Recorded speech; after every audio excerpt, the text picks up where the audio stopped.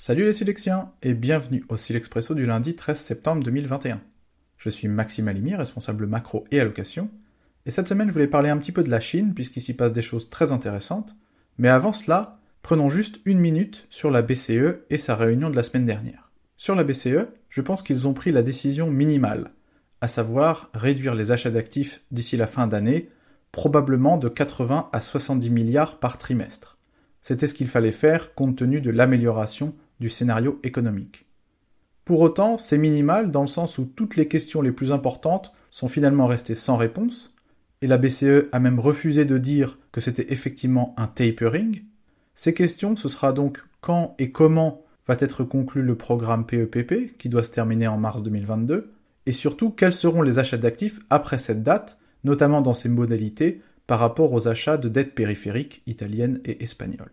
Rendez-vous donc en décembre. Si on se tourne maintenant sur la Chine, il s'est quand même passé quelque chose de très étonnant cet été, à savoir une correction des marchés actions locaux parfaitement auto-administrée par le gouvernement. Cela a été lié à une opération de reprise en main du secteur tech en Chine, avec une série de restrictions réglementaires qui ont fait très mal aux entreprises chinoises.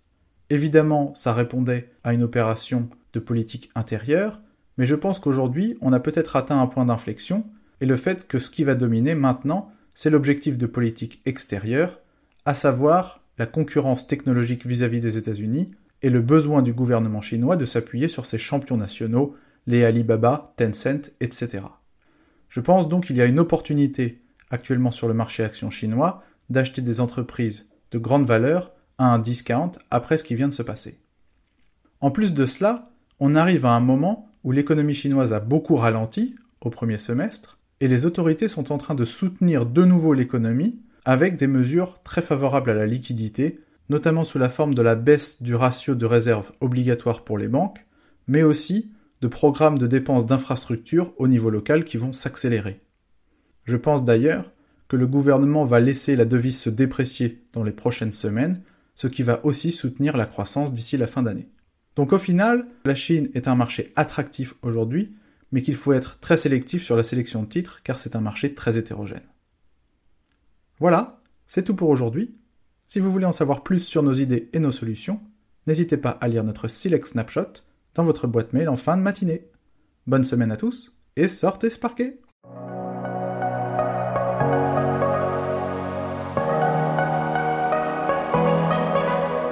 Ce document audio est exclusivement conçu à des fins d'information et son contenu n'a pas de valeur contractuelle.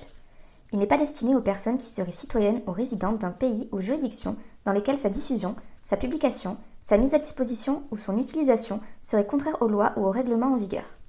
Ce document audio ne constitue pas et ne doit pas être interprété comme une offre de service d'investissement, un conseil en investissement ou une recommandation d'acheter, vendre ou conserver un instrument financier. Les données chiffrées, commentaires et analyses figurant dans le présent document audio reflètent le sentiment de Silex sur les marchés, leur évolution, compte tenu du contexte économique et des informations possédées à la date d'enregistrement du document audio et ne sauraient toutefois constituer un quelconque engagement ou garantie de la part de Silex. Ils peuvent ne plus être pertinents au jour où il en est pris connaissance. Tout investissement en instruments financiers comporte des risques, notamment de perte de capital, et tout investisseur doit prendre toute décision d'investissement au regard de sa situation personnelle et patrimoniale, indépendamment de Silex, et en s'entourant au besoin de tout avis ou tout conseil spécialisé. À défaut d'indications contraires, les sources d'information sont celles de Silex. Silex se réserve le droit de modifier à tout moment le contenu et les termes de ce document. La politique de traitement des données est disponible sur le site internet de Silex. Tout droit réservé.